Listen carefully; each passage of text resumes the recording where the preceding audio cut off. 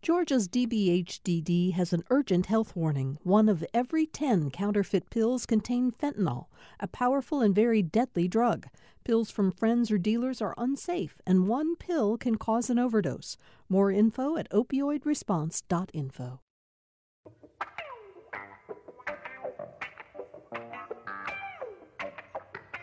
Glad to have all of you with us again for another edition of Political Rewind. I'm Bill Nigut. I want to thank you for the feedback we got about yesterday's show. A lot of you connected with me either by email, on your Facebook posts, or tweets. And for the most part, you were very moved by what you heard in our discussion about how African Americans in this community are experiencing the reality of our times, in which police shootings have led to the deaths of a number of African Americans. So thank you for reaching out to me and telling me how you felt about the show. Obviously, it's a theme we'll continue to discuss in the weeks ahead. But today we want to get back to the legislature because, of course, they convened. They came back into session yesterday after being delayed by the virus for so long. So let's get right to that conversation. I'm very happy to be joined for this show by Stephen Fowler, GPB radio reporter, covers politics for GPB. And Stephen, you've been down at the Capitol. You were at the demonstration yesterday, and I want to talk about that in just a minute. And so was Donna Lowry. Donna, of course, is the anchor of Lawmakers, the longest-running television program in Atlanta. Welcome. Thank you both for being with us today. Stephen, Hi, let's Bill. get right to it. You were in the crowd yesterday. Hi, Donna. Stephen, you were in the crowd yesterday when the demonstration marched from the Richard B. Russell Building to the state capitol. First of all, give us I know this is a generalization. How big was the crowd? Well, Bill, the Richard B. Russell Building had several streets around it blocked off. The people started filling up a little before 9 a.m. There was a stage. There was a PA system set up. There were dozens of volunteers kind of corralling people. So it filled up, several city blocks worth by the time people got moving. You had children, you had young adults, you had people of all ages and races and backgrounds coming together for this event. And there was a program at the beginning that was emceed by Atlanta rapper Young Jeezy. You had the Hawks coach, Lloyd Pierce, there with several members of his team behind him. You had all of these different people here to, it was originally planned to be a discussion about voting rights in last week's election in Georgia that had issues. But given recent events, the march just took on a whole new meaning, and that was reflected by the energy of people that were there. I noticed, Stephen, in the story you posted on the GPB News website, you said there was like a sea of posters that represented almost a great many different liberal causes of the moment, right? Right. I mean, you had people that made some signs that said justice for Rayshard Brooks, who was the Atlanta man killed by Atlanta police over the weekend. You had justice for Breonna Taylor, who was a Louisville person. You had all of these different things and signs touching on so many cultural moments that are happening right now that the march wasn't really just about one thing. And like Jeezy said, it's not a moment, it's a movement. Donna Lowry, you were inside the Capitol getting set to cover the session, which began, I guess, at 10 o'clock, as it usually does. And then you came outside with some lawmakers. How were the legislators responding to what they saw, either because they came out to see the crowd or they were peeking through windows, whatever? Yeah, I was.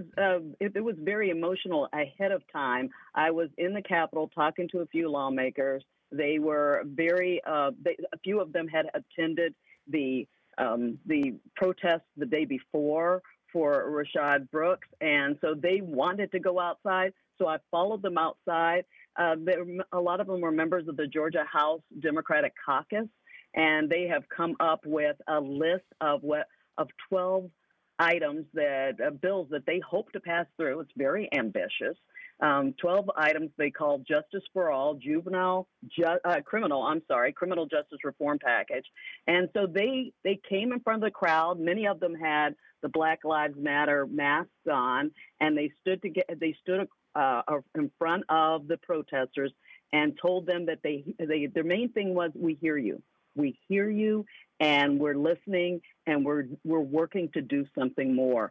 This package that they are talking about includes everything from the hate crime bill, and we're going to talk about that a little bit more, to repealing citizens' arrests, to repealing the Stand Your Ground law, ending racial profiling is on that list, the repeal of no-knock warrants, the use of forced data for collection, and that is getting a lot of talk, of course. The change of venue for district attorneys, and that, of course, has been big in the Ahmaud Arbery case. The repeal of special presentations for law enforcement, the establishment of a district attorney oversight commission they want to see, and also anti-chokehold legislation and body cams for all law enforcement agencies. As I said, very ambitious, but they feel that I felt they're feeling pressure to do something, and they feel that everybody is looking at them right now to get something done. We're gonna get to some of those legislative matters. Before we do, Stephen, just to give us a flavor of the crowd, you got some sound from various people who were in the crowd. One of them was a young college student. I think his name was Wade Cook. Sam Burmistaz, why don't we play his two sound bites? Can we play them back to back? We can end this if we stand together. We can end this if we're united. That's why I'm out here. That's why I'm marching. Because I have to be a part of this. Because these are my people getting killed every day. This is in my control, and it's in my control to stop it. This injustice, it's happening like almost every day on a semi-daily basis, and we become accustomed to it.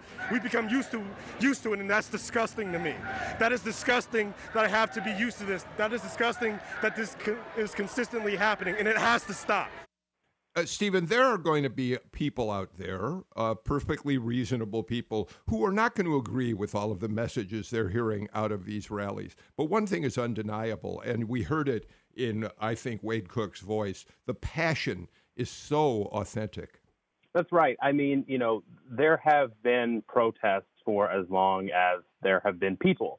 And I was in college at the height of the Ferguson protests and things, and I've covered Charlottesville. I've covered many protests and demonstrations around the city, and there's always been emotional responses to whatever cause people are discussing. But this protest, this moment now, you normally see younger people with this level of energy, but this now, you see it with everyone that you meet at these protests, this raw level of emotion and passion and drive to get things changed. And I think you hear that in Wade's voice as well as anyone else there. Okay, we're going to come back in a few minutes. We are back in pledge today. I want to just quickly remind everybody that the management of GPB yesterday gave us our entire show to talk about the sensitive issues that we discussed in that program. And if you didn't hear it, you should listen to it on our podcast or on our website. Thanks for listening to Political Rewind. If you like this show, you'll also like Georgia Today. It's a daily podcast from GPB News, bringing you compelling stories and in-depth reporting that you won't hear anywhere else. Join me, Peter Biello, for this quick and convenient way to get the best of GPB News' extensive coverage of the topics that matter to you, delivered directly to your device every weekday afternoon.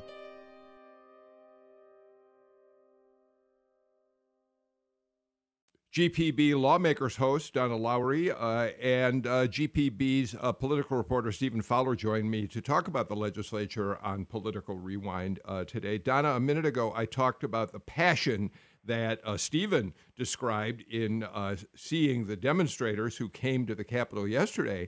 But we saw a pretty good display of passion from Speaker of the House David Ralston yesterday, urging the legislature to pass a hate crimes bill, which at this moment, I don't know if the word stalled in the Senate is quite correct, but it's not going anywhere yet in the Senate.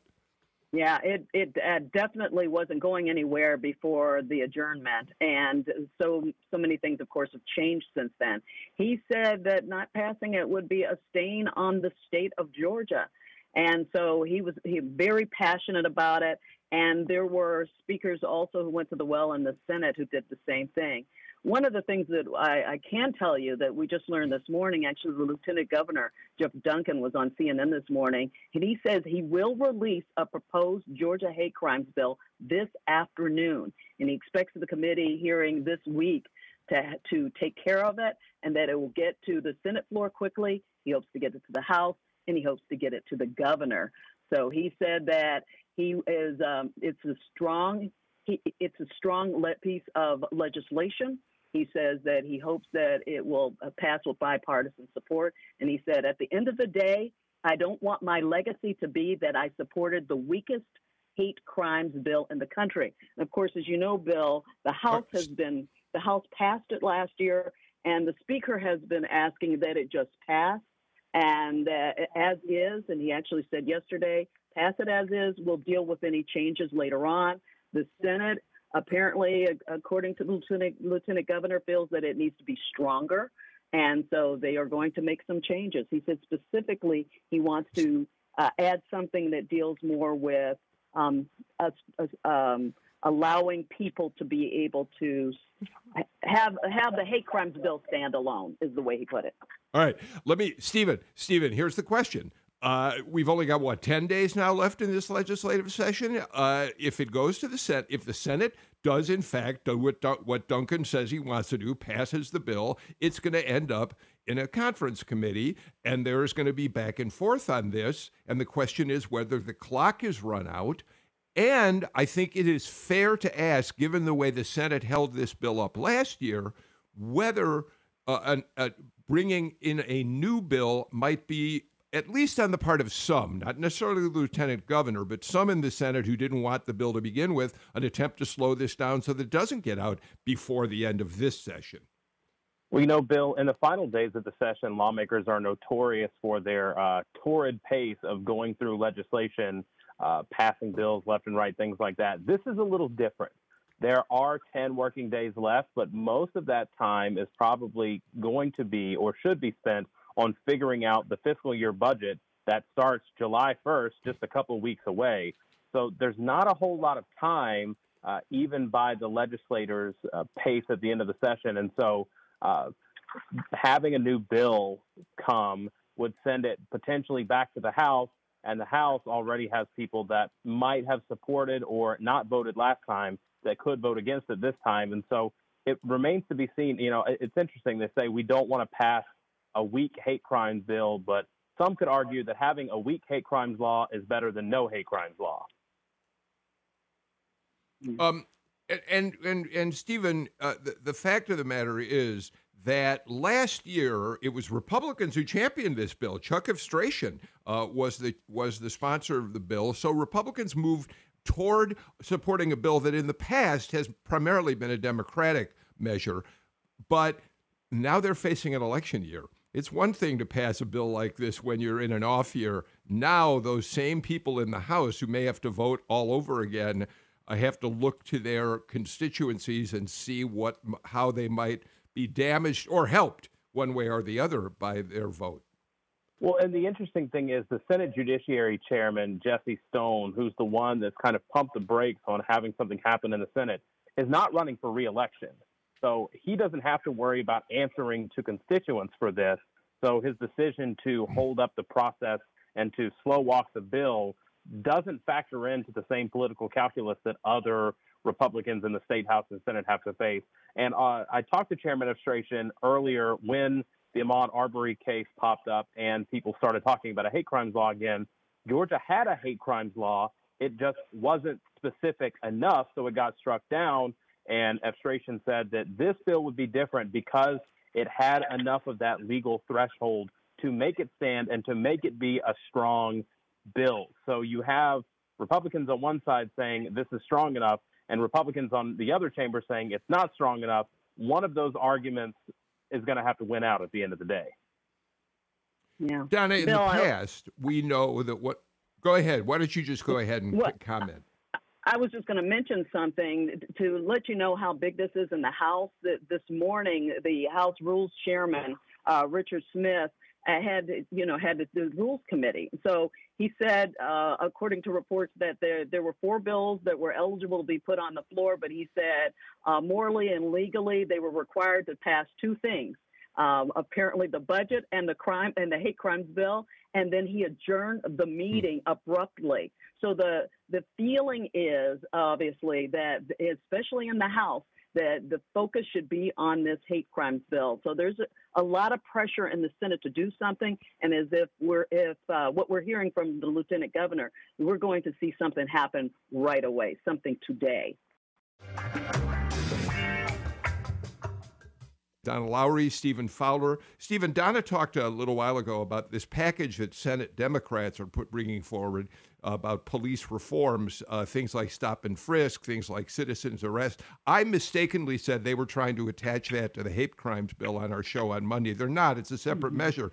But, Stephen, the chances of something like that getting through in this shortened session, it's kind of, we're going to break the ice and look to next session, yes?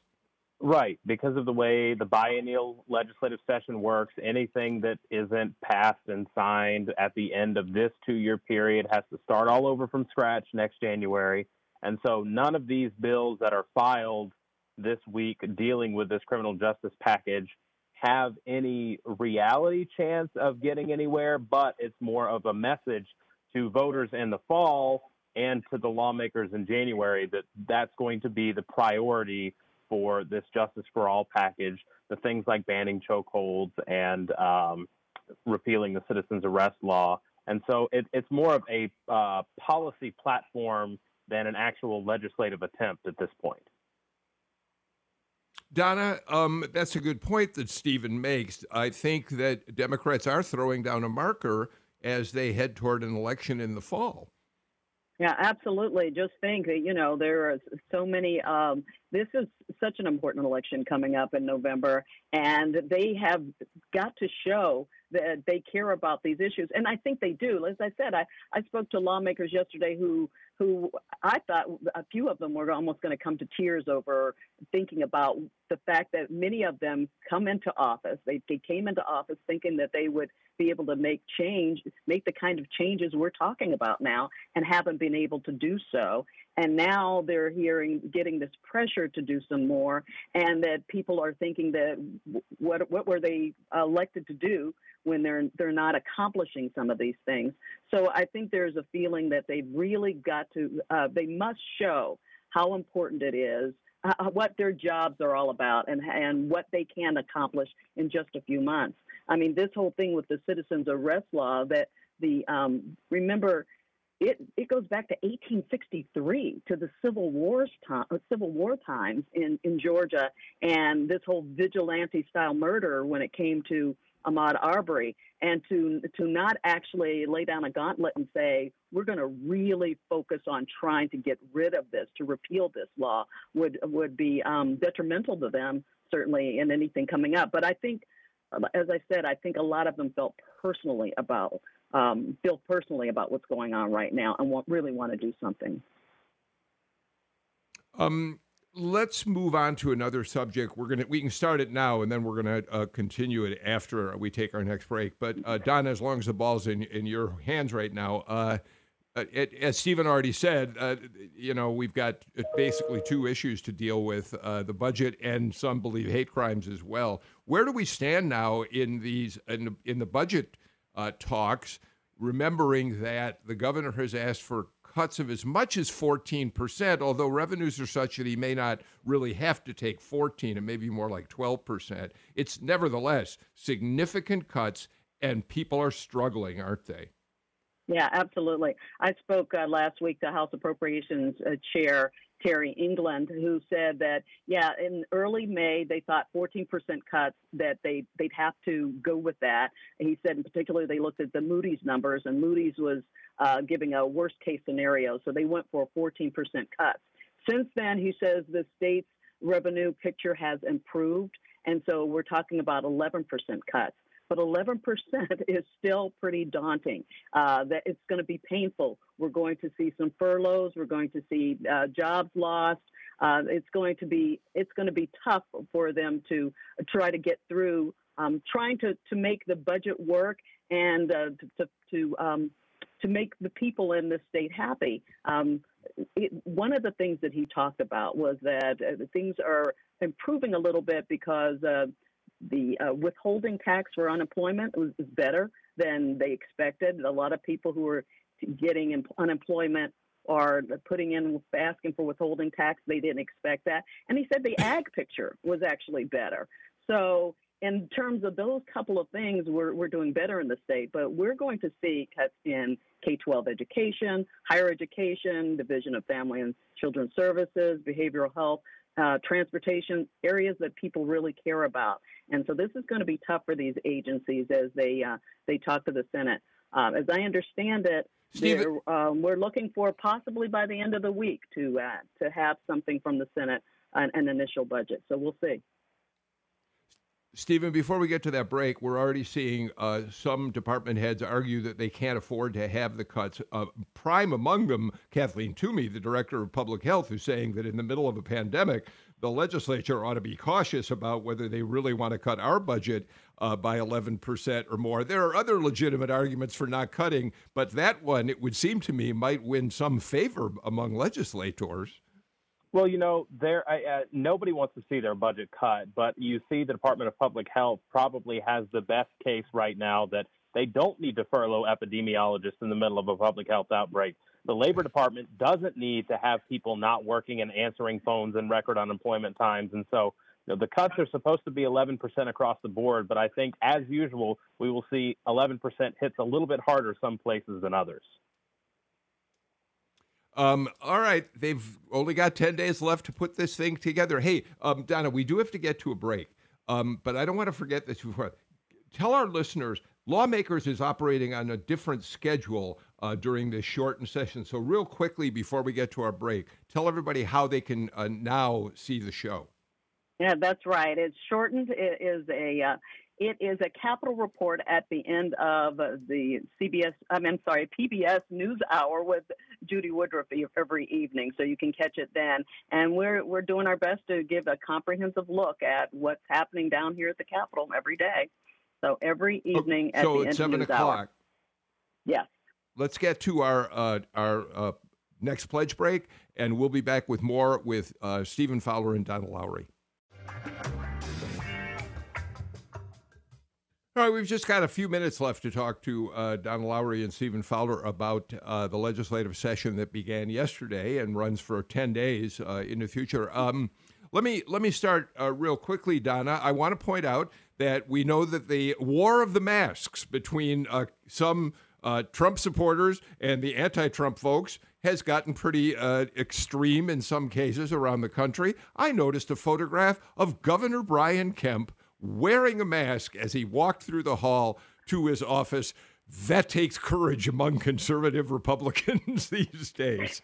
It has been interesting to see yesterday to see who had on masks and who didn't. But the majority of people, I think, have been wearing masks around here. But it's required for a lot of us. It's required in the House. It's not required for the senators. So, there is a war. And then, some people have names on there or some kind of symbols on their masks and some don't. So it's kind of interesting to see. Yeah. All right. Well, I just thought that was worth pointing out. Stephen Fowler, Secretary of State Raffensperger, has come with a proposal that he's going to try to get through pretty quickly in responding to the failures in some of the counties and maybe in the Secretary of State's office to run a smooth election last week, saying that he wants the authority to go in and intervene with a county when his office determines they are not making proper and adequate preparations for an election. Is that really going to get anywhere, do you imagine? There's a thing called local control that a lot of people subscribe to that says that, the local entity is the one that knows what's going on. Some also make the argument that the Secretary of State already has the power to intervene. It's called being the Secretary of State. There's the State Election Board, which is kind of the enforcement arm that we saw in Athens-Clarke County earlier this year. The state had no issues intervening quickly and making sure that a county did something that the state thought they should do. But I think there's so much distrust around elections and that elections are such a partisan issue that I don't think that bill will make it through because I don't think there are enough people willing to just turn their sights on Fulton County because after the 2020 election, it could be their county, it could be another county, and then you have the Secretary of State's office, which is already not a highly staffed entity, trying to go in and, do a hostile takeover of the local elections officials that know how to run this election better than anyone else. Yeah, Donna, it strikes me that if I'm the DeKalb County delegation in the legislature or the Fulton County delegation in the legislature, I wouldn't be particularly excited about supporting the Secretary of State when people in his office, on our show including, were very disdainful and essentially attacked them for not running, for being the problem, both in DeKalb and Fulton. I don't think that lends itself to cooperation on a bill like this.